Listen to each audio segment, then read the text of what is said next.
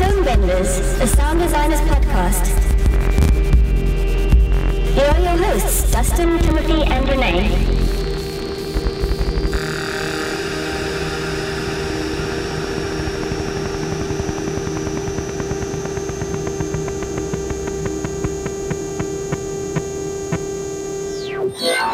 Welcome to Tonebenders. My name is Renee Coronado, and with me today, as always, are Timothy Muirhead and Dustin Camilleri. Hey, guys. Hi. Hey. No guest today, so you can find us on Twitter. I am at Renee_Coronado. Tim is at Azimuth Audio, and Dustin is at Pulse Train. Let's do some comments. Okay, great. Our first comment is from Brendan JTR. He says, "Hi guys, great podcast. Really enjoy listening to it. Would be asking too much for you guys to write down the time codes of each topic in the podcast notes, or even add podcast chapters for each topic to make it easier to go back to an old episode to find a specific discussion. I just thought of it as I was searching through episode 4 for information on naming files. Thanks for all the hard work." And Brendan, I think the answer to that is yes, it would be too much to ask. This podcast is a lot of work for us right now, and I don't know if we have the time to do that. But we appreciate you going through the old episodes. Yeah, we try and stay pretty diligent with the show notes as we're editing, just to give you links as to go out to the things that we're talking about. But yeah, it's a lot of effort just to kind of get it up and get it out. And this is stuff that we're doing in our downtime and our side time. So Yes. However, if you'd like to donate a lot of money, then we'll start doing it. Right. Okay, the next question is from Stefan Kovachev. He says, "Hey guys, I really love the show. I recently attended a lecture presented by location sound recordist Greg Smith of the American University on his work with Ben Burt capturing the sounds of Lincoln's day. The amount of research involved in capturing those authentic sounds was pretty amazing. As a sound guy, it's encouraging to see that kind of attention and detail and importance given to the SFX track. Anyways, I'm really enjoying the format of the show and getting a lot of good information. I look forward to listening to all your future shows." I think he's referencing the interview we did with Dustin Kaywood about the sounds of Lincoln. The next comment is from Steven Saldahana, who left this message on our Facebook page, and according to Facebook, it's his birthday today. Nice. So happy birthday, Steven, the day we're recording this. He says, "Hey guys, I was listening to your stuff till 3 a.m. last night and woke up today and continued to listen more. Thanks for putting your time and effort to provide us with great information to learn. If you're wondering why I'm staying up until 3 a.m., it's because I'm fresh out of film school and looking for work currently, and the podcast is certainly helping me. But anyway, I have an idea of what would be curious to hear on the show. After reading Renee's review of Skyfall on his blog, I'd like to know how you guys learned from listening to the work by some of the best in the business." You know, with me personally, when I'm listening to things, I'm asking myself if I know how to do that, if I know how to do what I'm hearing.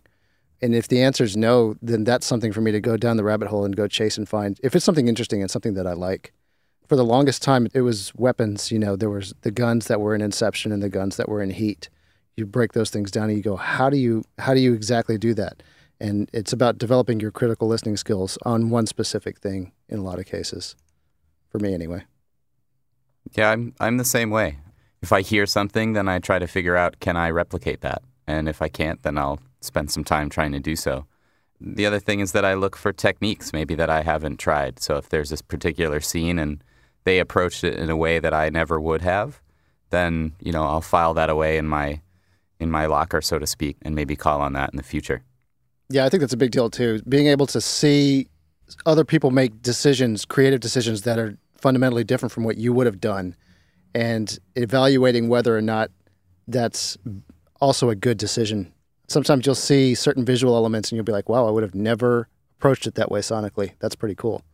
I think being able to diversify your influences and diversify your approaches to certain visual things is always good, especially, you know, when you come across somebody that's doing something very creative.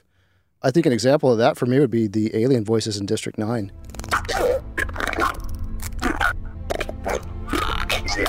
Given what those aliens looked like, I would have never come up with what they did for the alien vocals in District 9, and I love what they did. That was highly influential on me. Something that I like to do is try and cross-genre. So I mostly work in animation, so I like to look at what's happening in non-animated projects to try and see how I can use that in animation, like try and use cross-pollinate the ideas of different genres. Okay, the next comment is from who is quickly becoming a regular commenter, Andreas Ubenez. He says, what an inspiring new Tonebenders podcast, referring to episode 5. Didn't know about the SCC Club, which is the Sound Collectors Club, and will definitely contribute. Can't wait to listen to all the sounds there. And he's followed through on that, hasn't he? Yeah, I'm a member, and I guess you are too, right, Tim? Yep. And so, yeah, we've seen the deluge come from Andreas, so it's been awesome. I'm still pulling that into my library as we speak today. And that's the comments for this week. If you want to leave a comment for future episodes, feel free to go to tonebenders.net, click on an episode, and leave comments. Thanks a lot. So the first segment we're going to do today is about analog synthesis. A lot of people sit inside of the software world, and it's really good to break out and get into the hardware world if you can. You don't need the biggest, baddest, most intense, expensive thing to make really cool analog sounds. So here's a segment that Tim put together.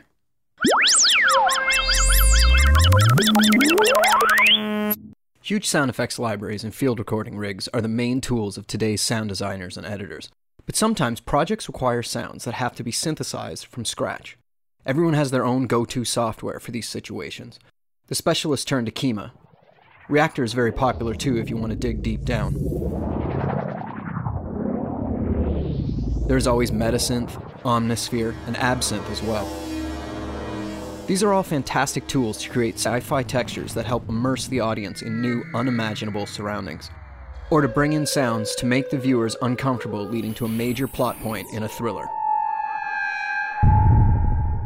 The possibilities of these soft synths and processors are essentially limitless, and one can spend hours digging deep down the rabbit hole looking for the perfect sounds for a specific project. I find that sometimes I like some limits, though. These are the times that I turn to analog synths and electronic instruments. They do not offer the endless options, but they do offer a large amount of unpredictability. It is that very element of the unknown that makes these synths so exciting. I'm not referring to virtual instruments modeled on old analog synths. I mean actual analog synths. Original hardware versions made of metal and wood. Yes, synths that are made of wood. Pre-MIDI, some are even pre-polyphonic. These old instruments are as unpredictable as they come. You can have all the switches and gliders and knobs set exactly the same as they were 2 days ago, and yet when you turn it on, the sound is completely different. You will never find those sounds exactly the same again. My collection of analog synths started to build along with my love of sound. I had taken to collecting older analog synths that I would find at used musical instrument shops, thrift stores, or even yard sales. Since I was a student, I could not afford the cool digital synths that were newly on the market in the early 90s, so I made do with my low-rent finds. At that time, MIDI was all important, and any synth that was built before MIDI was kind of considered old news. I was lucky enough to become interested in these synths in this strange pocket of time when the analog sound was thought of as dated. It was not long before everyone realized that the sounds these original synths made were actually warmer, smoother, and generally just way better than what MIDI was able to offer at the time. The most obvious use for these types of instruments is in kitschy, throwback sci-fi sound effects.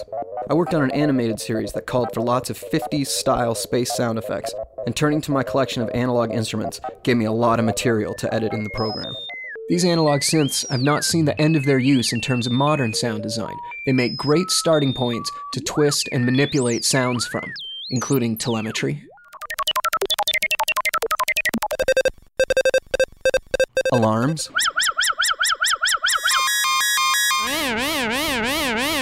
user interface sounds,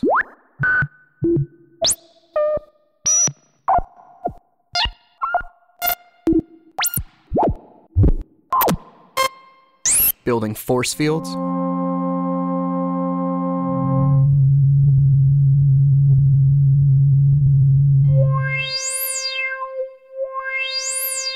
weapons,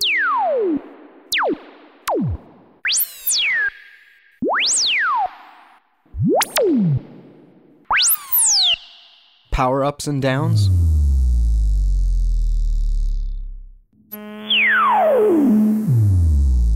drones, radio wave weirdness, and they can make a pretty good attempt at iconic robot voices.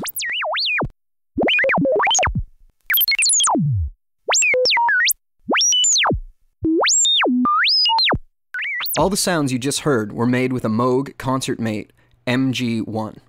This is an interesting little synth. It was made by Moog, but it was sold at Radio Shacks as part of their own Realistic line of products. The Concert Mate was basically a stripped-down version of other Moog synths that they were selling in high-end instrument shops for thousands of dollars. I was lucky enough to see it in a pawn shop one day. I noticed that the noise glider and the little mixer built into the synth was up full and all the other gliders were all the way down. I hit a couple keys and all that came out was filtered white noise. The owner of the shop saw what I was looking at and told me it was busted. I of course knew it was fine, and if I pushed up the switches for the other tones, it would start sounding like a synth again. I asked how much he wanted for it and pounced all over his $30 asking price. I bet I could have talked him down if I'd felt like it. That was 20 years ago, and although it is showing signs of deterioration, it's still going strong, especially considering it was built in 1981 and sold as the consumer version of a Moog, and might not be as sturdy as the other synths made from the day. After the Moog, I was hooked. Over the years, I've acquired lots of analog synths, including 3 synths from Roland, the Jupiter 8, the JX3P, and the Juno 60. From Korg, I have the Poly 61 and a few others. But the ones I have found that I seem to love the most are the lesser-known synths. My favorite is most likely the Cruise from an Italian company named Seal, spelled S-I-E-L. This keyboard is great because it looks and sounds really cool. Visually, it has tons of switches and gliders and a bunch of flashing LEDs, as well as an interesting red and green on dark brown color scheme. When I'm giving a studio tour, it always seems to get everyone's attention and a few questions about its origins. Sequential Circuits actually offered a rebranded version of this synth in North America called the Fugue, but that version is much less visually interesting. As much as it looks cool, it also sounds great. And I've used it as a starting point to twist and manipulate sounds like sirens and alarms. For cartoony blings and boings. As sound design elements and machine malfunctions.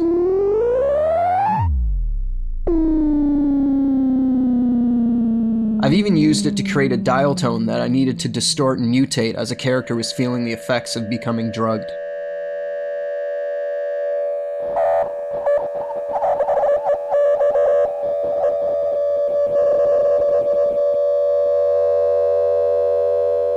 I find myself going to these great old pieces of gear less frequently, as soft synths get better and better, but I always find a great sense of satisfaction when I do lean on analog gear for results. Using these sounds as base elements along with modern plugins and sound design techniques, you can really give something an organic feel.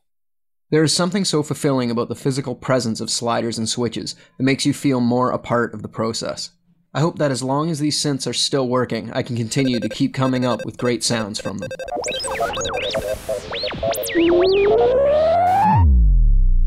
So Tim, how many synths do you have? 5 right now. At one point I had a bunch more though. But as you grow up and space becomes more of an issue when you share it with others, one must downsize, unfortunately. Nice. How old were you when you started collecting? I would have been about 18, I guess.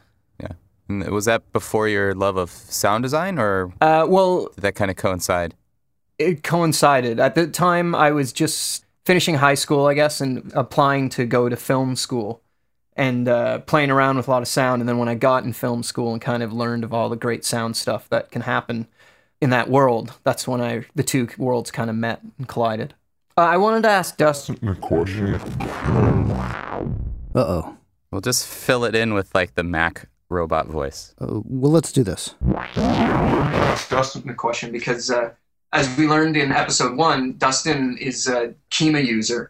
But Dustin, you also have been tweeting recently about how you've gotten into modular synthesis. I was just wondering if you wanted to talk about how you decide which direction to go for things. Yeah, so I recently made the jump into a modular unit. I built myself a 12U Eurorack-based system. And it was really just wanting to get out of the box. And a few years ago, I became really into the idea of control. And you know, I've been a software user for so long and a mouse and keyboard guy for so long that I wanted to get some musicianship back into the things that I was doing. And so I looked into alternative forms of control, such as using Wiimotes and iPads and that kind of thing, various other sensors to control software. And that was great. And I found myself really enjoying the tactile sense of that. So modular synthesis is obviously gives you a lot of that because you actually have to touch a device in order to make a sound. But I stayed away from it simply because I know that once you start, you can't stop.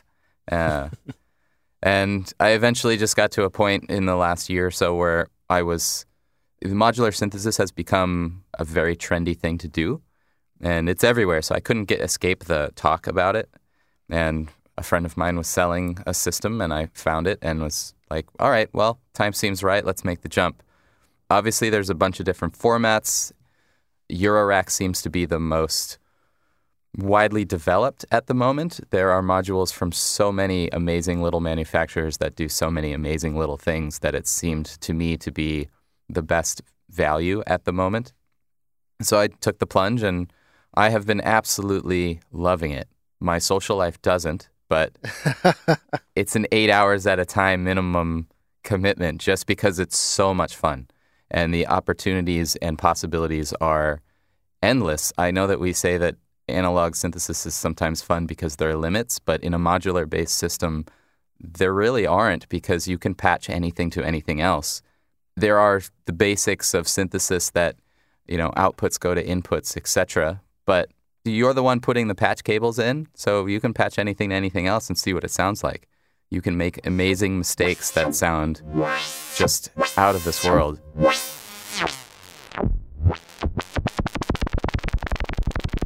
And you can get such a wide variety of sounds. You can get all of those interface type sounds.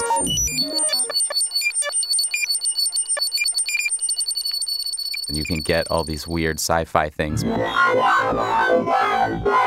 But you can also get incredibly rich, incredibly dynamic musical tones out of these things as well.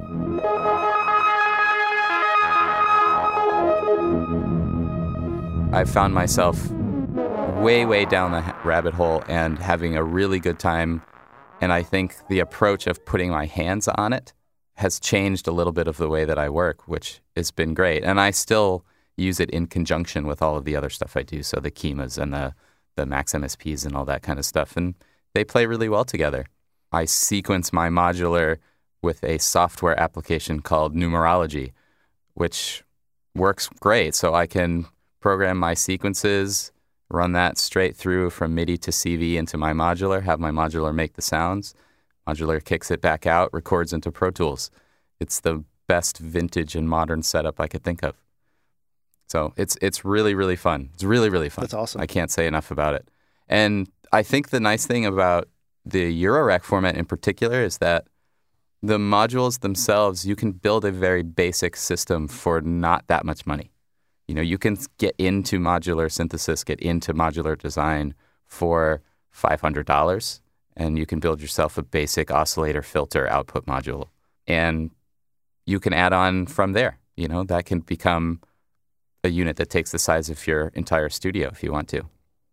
Yeah, they call it Eurocrack for a reason. It's so much fun. And like I said, there are all of these little manufacturers popping up seemingly every day because it's become such a big market.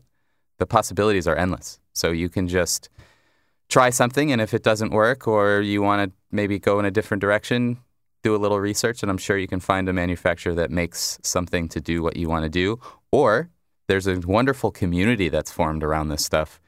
They'll help you build the thing that you want to do, which is also pretty fun.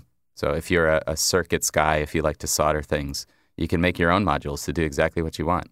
How did you find the learning curve for the modular synthesis compared to the learning curve for Kema? They're two completely different beasts. Modular synthesizers do a small subset of what the Kema system can do. But I'll tell you what, I think that modular synthesis is a better starting point because in order to get that thing to do what you want, you have to understand the basics of synthesis. And it's a wonderful academic experience, and it's a wonderful learning experience. I would recommend anyone who's just getting into synthesis to start with hardware in some form. And I think modulars are great because you have to actually buy the pieces. You need to start with a sound generator. So you might have to buy an oscillator. You need to start with something that'll shape that tone. So you need to buy a filter. You need to start with something that will export that tone into something that you can record. So you have to buy some kind of output module or a mixer. But you have to know what these things are. They're not just in the system. They're not just in a preset. There's no such thing. When I sit down and I stare at my Eurorack system, it doesn't do anything. It just stares back at me. I have to tell it, I want this sound to come out of here and go into this, and this sound to come out of there and go into this, and so on and so forth. And I think it's really helped me actually reinforce the fundamentals of synthesis, which is wonderful. But that said, I can get you to start making sounds on a modular system in 5 seconds. It's not hard once you understand the basics of what the modules do and how they operate with each other. Dustin, did you ever go through an analog synth phase? Like, can you compare your experience from analog synth to modular synth? You mean in terms of keyboards and such? Well, just like with an analog synthesizer, obviously it's not modular, which is the whole point of having a modular system. Like, it comes as a pre-made unit that has limitations, where with modular you can keep adding and adding and adding new units. Yeah, I think that there's really, in my opinion, there's no difference between a modular system and, a Little Fatty, for instance. The only difference is that you can't add other modules to a Little Fatty itself. So you're still doing modular synthesis, basically. You're telling it, do you want the oscillators to go through the filter section or not? How do you want that filter section to work or not? How do you want the oscillators to be set? You're still doing the exact same thing, and you're still following a signal from point source to output. So it's the same thing in my mind. It's just a different form factor, really. And the expansion possibilities are greater or less than depending on what you're using. But I love keyboards. I love like all the Juno systems you mentioned. I think are fantastic. All of obviously the old Moog stuff I love. But I think that my bank account wanted me to go down the modular systems route rather than the keyboard route, simply because I could get a little bit more out of the modular stuff at a better price. But all things being equal, to be honest, I would own both. I would own all of the above. Well, luckily, I've never purchased an analog synth new. Like, I've only got them used, as I said, in the piece, a lot of them from thrift shops and stuff like that. The cool thing about analog synths is a lot of times, well, it's getting to the point now where people know, but for a while, especially in the mid to late 90s, people just didn't know what the heck they did. So you could pick them up for a song. Now that I know more about the modular synth world in the last few years, I'm really having a hard time not jumping in. And much like you were saying, I really want to get in there and see what it's like, but I haven't done it yet because I feel like it's a rabbit hole that, you spend the first $500 and then it's 3 weeks later and you've already dropped another $1,000 on it. Yeah, it's pretty easy to do. It's pretty easy to do. But if you're interested in synthesis, it's a great place to start. And you can start with the basics. There's a tremendous resource out there called Muffwigglers, which is just basically a forum. And it is an amazing, amazing group of people who are incredibly friendly, incredibly knowledgeable, and they're all over the world. And they are just modular synth nerds. And I say that with such enunciation because it is true. They are the nerdiest of the nerds, but they are fantastic people. I've been on there. There's incredible threads on there that can help you get started. You can ask questions. Look, I'm just getting started. These are the types of things that I'd like to do. How do you think I should build my system? Other people have asked those questions. There's threads upon threads that are similar. So if you're interested in that kind of stuff and you're trying to get your feet wet, it's a good place to start. How set up do you guys leave your synths? When you feel it's time to go to some analog synthesis, how much actual gear are you like getting out of the closet, or is it sitting somewhere? Is it all the way hooked in? Are you already routing sounds all the way through it all the time? For me, all of my stuff is patched all the time. If I have to spend time setting it up, then the chances are that I'm not going to use it, simply because it just puts me out of the creative mindset, and now I'm in the configuration studio mindset again, and then I've probably lost whatever inspiration I have. So for me, and this is personal, but for me, everything has to be ready to go always. So my modular system literally sits right behind my desk. I turn around, make a patch, press record. I always have my track set in Pro Tools. And usually if I'm doing modular work, they're just always in record. So I'm ready to go. And that's true of all the other gear that I have hanging around as well. Tim, what about you? Similar approach. I have a rack kind of in the back of my desk with a bunch of keyboards stacked on it, and they're all patched into the mixer, and I just kind of pop up the faders and go. And as you're moving along, do you feel yourself patching more or messing with knobs more? Both. Yeah, both. I mean, I think I usually start with patching. I try to get the signal flow to, get things moving from the modules to other modules that I want, and then I'll start tweaking knobs and such. But it's really a 50-50 maneuver, because once you start moving a knob, you may figure that the patch needs to change. And once you start changing the patch, then you might see that some knobs need to shift. So I think that's what's fun about it, is that you can do all these things at one time. You got two hands, so you can be moving patch cables around while you're adjusting all kinds of different parameters. And synthesis is an interesting thing, because all of this stuff can be modulated. So I can make a patch from an LFO to a filter cutoff that will automatically kind of move that the way that I would with my hands. I can have all kinds of that stuff going back and forth. I kind of like making patches that self-replicate and become organisms unto themselves.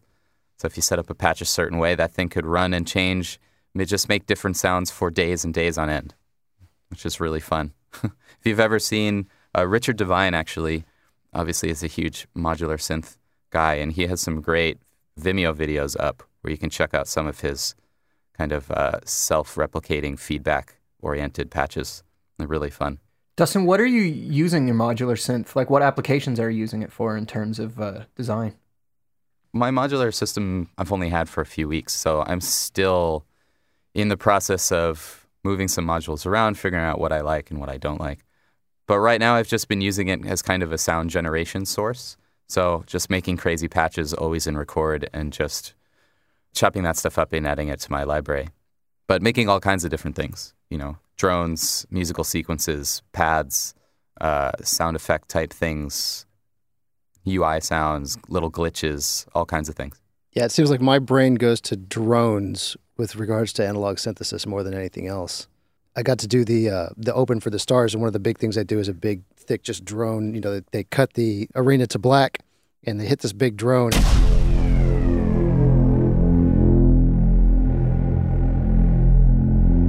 So for that drone, I ended up having, one of my coworkers has a modular synth, and we just kind of patched that sucker in and just got just a big, fat, nasty,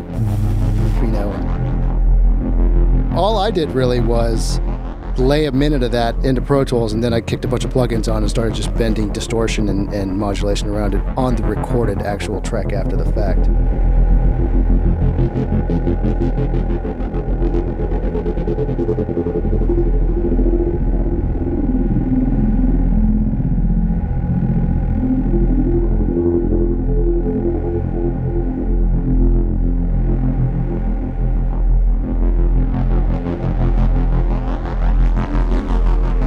But as a sound source, as the fundamental kind of basic part of what that sound was, that came straight from Analog World. Yeah, those types of low, fat, thick, really dense tones, I think you can never beat an analog synth for that kind of stuff. Yeah, for sure. That thing rattled the arena too. It was great. Let's talk about how much space these things take up. When you really get into it, it really does take a lot of space. Tim, you said you had to get rid of some just purely for space concerns, right? Yeah, it's true. Specifically analog synths. The modular synths, you can fit lots, like are they 8 inches high? What? Well, it totally depends on how many modules you're building. So mine's a 12. No, but I mean one rack. That still depends on, there's different ones. So the Eurorack format is a bit smaller than the 5U format. Yeah. Well, my point being that the modular synth, you can cram a lot more in a smaller space, where the analog synths, each one is its own built-in complete unit. And some of them, the Roland ones, are really large. So they take up a lot of space. But they also, like you were saying earlier, I like to have as many as I can just up and running so I can just immediately start using them. But you can also, I used to have them stacked side by side like guitars almost. Just pull up one and throw it on the keyboard stand if it wasn't one that I used all the time. I also actually, one of my favorite ones I had was a foot organ. So it took space on the ground, it just ended up getting kicked all the time. But yeah, they take up a lot of space. And that is a give and take because, you can get 1,000 million soft synths and they just go right in your computer and take up no extra space at all, where the analog ones just start piling up and piling up. So that leads us into some studio design kind of talk. And Dustin, you and I both just recently completely moved our studios. You more recently than me. I don't know the details of your move at all. When you were moving, were you able to kind of reset and redesign your workspace to integrate that type of thing? Well, the studios that we moved are more commercial operations, so it was a bit of a different approach to that build out. And it's also a multidiscipline facility, so we had to accommodate for editorial and animation, motion graphics, CG retouching, as well as audio recording, mix, sound design, and all that stuff. So there were a lot of different things that we had to take into account. We moved to a completely new building. So we did do a full-on redesign. We were also bringing in another entire department. We absorbed print production as well. Oh, wow. So we were kind of collaborating in terms of design to make sure that every person and every discipline got what they needed. But it wasn't necessarily, we didn't really design around, making sure that we had room for modular synthesis and all that stuff because it's just not what we do there. We're really more of a 30-second spot type place. How long did the move take? From the initial brief to move-in was about 5 months, which is a bit insane. Yeah. And the space was a complete gut, so it was an empty box when we started. So the studio that we moved is part of a larger advertising agency, so it was a move for not just my group, but 300 people as well. So it was a big deal. Holy cow. Our move felt really big, but it was not nearly 300 people. There was 5 of us, but we did build a building from scratch. It's fun. Yeah, it's pretty cool because when you build a building from scratch, you get to do certain infrastructure things that you wouldn't get to do otherwise. Like, all of our floors in our recording spaces are floated, but you don't have to step up to the floating floors. There's gaps that we poured into the foundation so you can step straight across into the floated room from the hallway, which the hallway is just painted concrete of the foundation. Which, that kind of stuff is really cool to kind of see it all come together and spec it all out per your specific spec, I assume you got to play a big part in the design of your own room, correct? I did. To a large degree, the interior layouts of our rooms didn't change. We just do audio, and we just do audio post. And so a lot of our workflow and our mentality didn't shift too much. We did all get nice C24s, which we didn't have before. And so, the furniture changed. And a little bit of the I.O. kind of structure changed because we're using the C24s for monitoring. So we kind of had to, the whole facility runs off of Pro Tools templates. And so we had to update all of our templates to accommodate the different monitoring routing that the C24 takes. But yeah, I've actually been able to be very involved in a lot of the other kind of peripheral decisions of workflow and the way that certain things work. And it's been really nice to build it from the ground up. Did either of you guys employ acousticians or sound architects? Yeah. And how does that process work? Like, I've never gone down that road. Like, how many are there? Like, do you have to pick from hundreds, or are there just a few companies that kind of specialize in it? The guy that we chose, his name's Francis Manzella. He did CBS Studios out of New York. He did a bunch of New York facilities.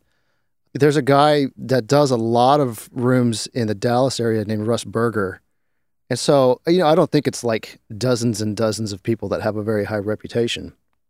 I mean, maybe it's dozens and dozens, but it's not like hundreds or thousands, right? Mm-hmm. And so, you get a pretty narrow list pretty quickly. Our guy, Francis, was amazing, though. We moved certain structures over. We have certain rooms that are built by Acoustic Systems, which is a modular steel fabrication. So basically, you can take the walls and the floors and the ceiling and you just tear them down and put them on a truck and move them over and set them back up. And a lot of the acoustic treatment is built into those walls and floors and ceiling that you're moving over. And so, we were bringing a few of those rooms with us. And so for those rooms, Francis basically had the interior dimensions dictated to him. And from that, he plugged all that into his software and came up with the interior acoustic build out. which worked out really, really well. The room that I'm in right now it used to be the main room at the old place, and it sounds better now because of the number of things that we did on the interior acoustic build out. We've got bass traps built into the walls now. We've got more kind of acoustic treatment up in the ceiling and the clouds. We've got a really kick-ass Helmholtz resonator sitting in the back that was custom built per the size of the room. And so, even if your architect has certain dimensions dictated to him, they can really do some amazing things to make the room sound good. I have really nice speakers in here. I have nice, Genelec monitoring, but I know I could switch out other monitoring in here and it would still sound amazing because so much of your monitoring situation is about your room, It was a really good experience. The guy, he produced so many documents with so much detail to them. When the poor electricians saw the electrical layout that he just dreamed up, their jaws hit the floor that they had to kind of go execute this, and it was pretty wild. So this is Dallas Audio Post, right? Yes. That we're talking about. So you guys were already an existing company in another location. Yep. And you guys decided you wanted to find a new space. How long was it from that decision until you opened the doors at this new space? It was 2 years of planning and execution. So most of that was spent acquiring the funds, getting funded from the bank, hiring the architect, signing off on all the plans, getting your contractor together, getting everything built off. And then at the tail end of that, we had a 3-month crunch where all of us worked every day, 12-hour days in order to get the move open. Because what we did was we closed down Friday at the old location and opened for business Monday at the new location. Which I've been through that with this company before, actually. This is not our first move. Hopefully it's your last. Yeah, hopefully it's our last. Because it's a massive crunch, and it puts a lot of pressure on people, and, it's worth it. The place that I get to come to work is just amazing. But it's a lot of pushing right at the very end just to get everything installed and tested and up and run. And then even when you open the doors, I found that there was probably 3 months of, maybe 4 or 5 months of just gremlins, of just finding little things and getting rid of them. And, even still, there's little things here and there that I'm tracking down. But definitely those first few weeks were Gremlin City. Did you find that, Dustin, when you moved over there? Oh, yeah. Yeah. We've only been in the new space. This is our second full week. So, yeah, we still have another 2 months of at least figuring stuff out. And it was the same. We moved... We were open for business on Friday, all day Friday. We shut down Friday evening, and then we were reopened 9 a.m. Monday morning. So yeah. Obviously we all know, in this business, you cannot afford any downtime. So we have clients, that are outside of the agency at large, and they don't care if you're moving. They need what they need when they need it. So you better be able to get it. But yeah, so we're 2 weeks in, and yeah, we still have a long way to go before I think we're comfortable. So it's part of the process, and even then, even when you're in a space that's been established for many years, it's always a process. Things always change. Yeah, for sure. With us, we maintain all of our infrastructure ourselves, right? We don't have any kind of outside company that we call when we need to upgrade computers or do any of that. Certain companies do that, or they have a person on staff. They have a pure maintenance facilities person that just does that. We don't. We kind of do it all internally. And so to some degree it's good and to some degree that's bad, right? Because you don't ever have time to fix things, but you also are highly incentivized to go fix things because you're the ones working on them and you know exactly how to fix them. We did a whole different patch-based game that I became very familiar with very quickly because I had to go troubleshoot the hell out of it the first few months. And now whenever I hear there's a certain sound that I'll hear every so often, I'll be like, I know exactly what that is, and I'll go get the tools out and fix it and get it happening. It's really nice to kind of have that type of institutional knowledge internally, though. It's really nice to be able to know exactly how everything's put together, not only so that you can fix it, but also so that you can intelligently upgrade it and change it as those situations arise. Yeah, because a client doesn't want to hear, we just got to wait for this guy that's on the other side of town to come over here and fix us. You got to be able to know how the studio works and get in there and figure out what the problem is because they're not sitting around and waiting. And beyond the client, I don't want to hear that, Yeah, exactly. I don't want to have to wait on anybody. I want to just go do it. Something that I'm interested about with studio moves in this day and age, that's a great phrase, but we always talk about all the new gear you get. I'm wondering, what decisions did you guys make on gear that you didn't port over? Like, was there any stuff that you just decided had kind of aged out? Because I assume there's lots of things like video formats that you no longer use anymore. Do you even have an array of video decks anymore? Or Yeah, that's the answer. We lost all of our video decks pretty much. Like, we had beta decks that were plugged in that didn't get moved, DV decks that were plugged in that got moved but didn't really get plugged back in. We changed our digital routing setup, so that kind of got aged out. Mostly video decks. That's pretty much the answer on my side. Yeah, we moved from 3 racks of video equipment to 1 rack, and we just kept one of those things. We do have, unfortunately, a fair amount of legacy requests come through, so even we still do 3/4, we still do VHS sometimes. But Nice. For the most part, yeah, we were able to trim that down to just 1 standing rack of kind of legacy gear, and then everything else was moved into more modern equipment. So, and we worked really hard to design an infrastructure that would support not just what we were doing right now, but support growth 5, 10 years, 15 years down the line. So one thing that we used to have was a fiber-based SAN, which we have now ditched, and we've gone with 10 gig copper-based storage, which we're really, really excited about. And we're probably one of the only facilities that's doing that, which is really, really fun. So we're psyched about that. So no more fiber management software, no more expensive cabling to run. It's all over Cat6. RJ45 connections. It can support your legacy device just as well as it can support your 10 gig device. And I can stream the same project to my 2 Pro Tools rooms as I can to my animation rooms, my CG rooms, and my editorial station. So we're pretty psyched about that. That's pretty cool. Yeah, we're still running fiber over here. Are your computers in a machine room, or are they in the rooms with you? Currently, they're in the rooms. We'd like to move them into the machine room and do digital KVM with that as well. And so we did actually install 10 gig fiber drops to each of those rooms so that we could do the KVMs if we wanted to. But we'll see. It's obviously a big expense to do the KVMing system, but there's also some nice benefits in which anybody can sit at any room and pick up any machine, which is kind of nice. So we'll see if we go down that route in the future. But right now, yeah, we have the workstations in the rooms. Yeah, ours isn't exactly KVM. We have fiber extensions on the monitors, and then we have just USB extensions via Ethernet for the keyboard and for the other USB things. But all the computers sit in the machine room, and that makes it nice with regards to the rest of your fiber cabling because you don't have to run it around the whole building for your actual storage. And you are running fiber for your monitors, but not for the storage itself. It's also nice because it allows us to put all the computers onto UPSs. So if power ever goes down, it takes less UPSs to keep that whole part of the rig up and running. Yeah. I used to work in data centers, so I like the idea of putting all of your machines in one spot. It makes maintenance a lot easier. It makes cabling a lot easier. It makes your power management a lot easier. Yep. But I think the way that we were working, unfortunately, right now necessitates the machines still being in those rooms. But hopefully, a year or 2 years from now, we can put all that stuff into the AV closet and just KVM from there.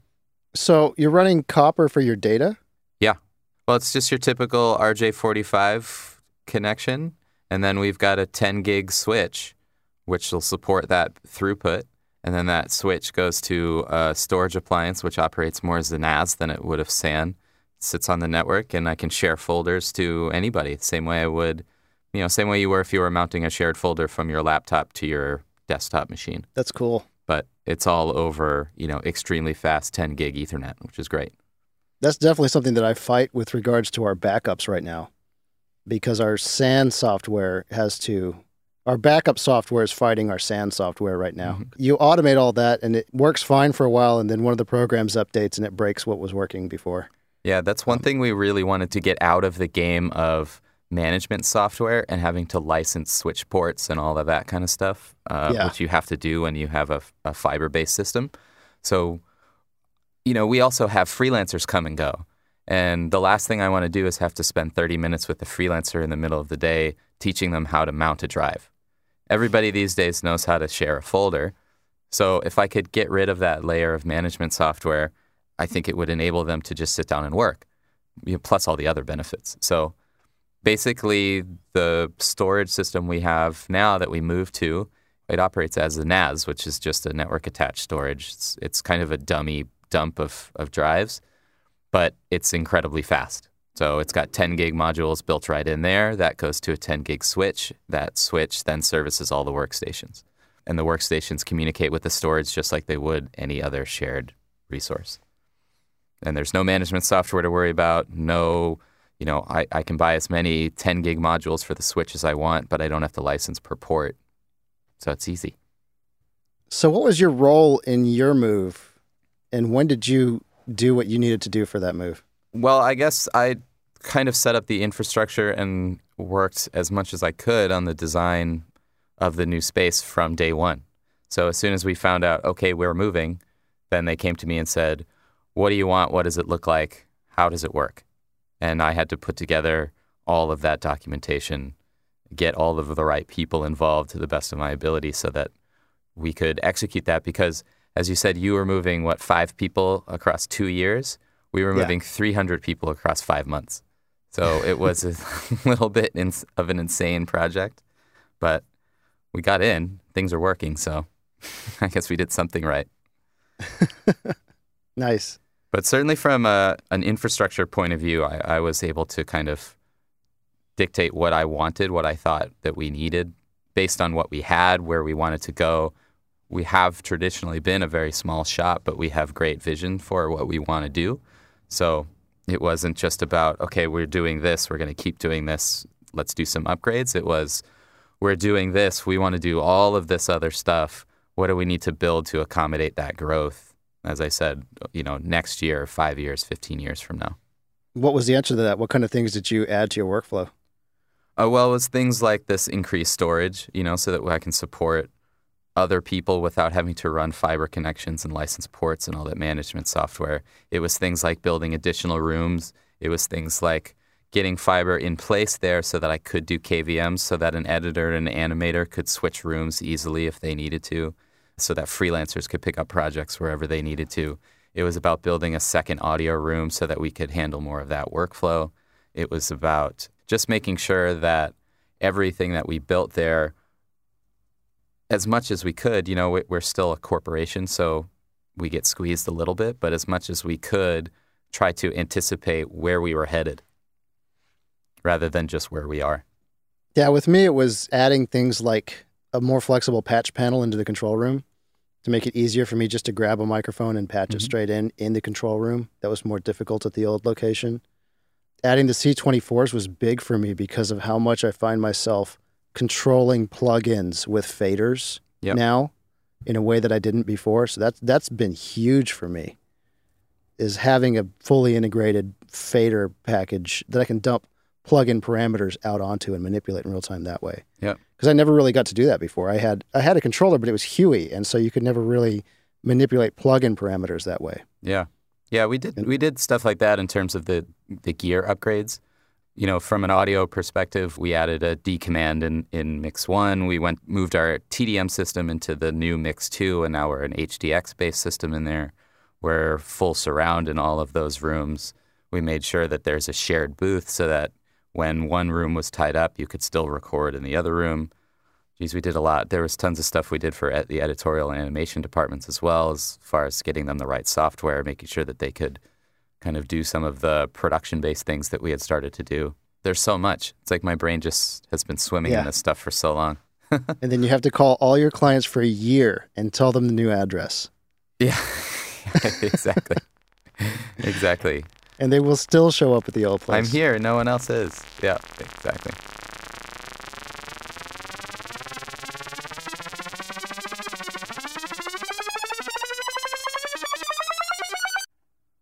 So there's also some news. One thing that's very interesting, Nuendo 6 has been released, the latest version of Nuendo from Steinberg. I would encourage any post person to check it out. The features look pretty amazing. One thing that I really like is their ADR system. Looks pretty great. So I believe that that's out and available. Check it out at steinberg.net. And Tim, I think you've got some Waves info. This is just about Waves plugins. I don't know about you guys, but in the past, their update plan has been kind of a sticking point for a lot of people. It's kind of an annoying way to go about things.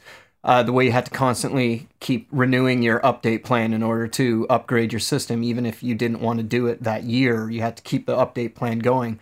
And they've kind of changed that now so that you pay $300 whenever you want to jump back into a cap of $300 whenever you want to jump back into the upgrade plan. So for instance, if you're fine with all your Waves plugins right now and your update plan that you got when you purchased it expires, you don't have to renew it right away. You can renew it in 3 years or something when you want to go and upgrade again, instead of spending the $300 or so every year, even if you're not doing an upgrade. So that's an interesting change. I still think it's not necessarily the best way to go about it, but it's definitely a step forward for them. Have you guys had problems with that before? I just don't like paying for things that I don't use. Yes, exactly. I've also tried to get away from Waves wherever I possibly can. I think they make some great products, but I think these days, most of the things that they make, other little manufacturers have made better versions of those things that I would much rather support and not have to pay $300 to upgrade at some point. Yeah, our main dub stage actually just moved to AAX only. And because Waves is not AAX native right now, we've had to move entirely away from a lot of that on the stage as well. Not facility-wide, but definitely on the main stage. You sound so sad about it. I live on that R compressor. That R compressor and me are good buddies, Yeah, who doesn't love a good L1 at the end of the day? But, there are other things that do what L1 does for a lot less money and a lot less waves. Fair enough. Thanks to everyone who participates in the show. Thanks to Adele Young for letting us bend and twist her voice on our bumpers. You can follow the show at The Tonebenders or go to tonebenders.net and leave a comment. Also check us out on facebook.com/tonebenderspodcast. Thanks, guys. We'll see you next time. Thanks, everybody. Thanks a lot. Thanks for listening to Tonebenders. Find us online at tonebenders.net, where you can see our archives and leave a comment or a tip. If you listen on iTunes, please write us a review while you're there. Follow us on Twitter at The Tonebenders, or email us at DC, Timothy, or Renee at tonebenders.net.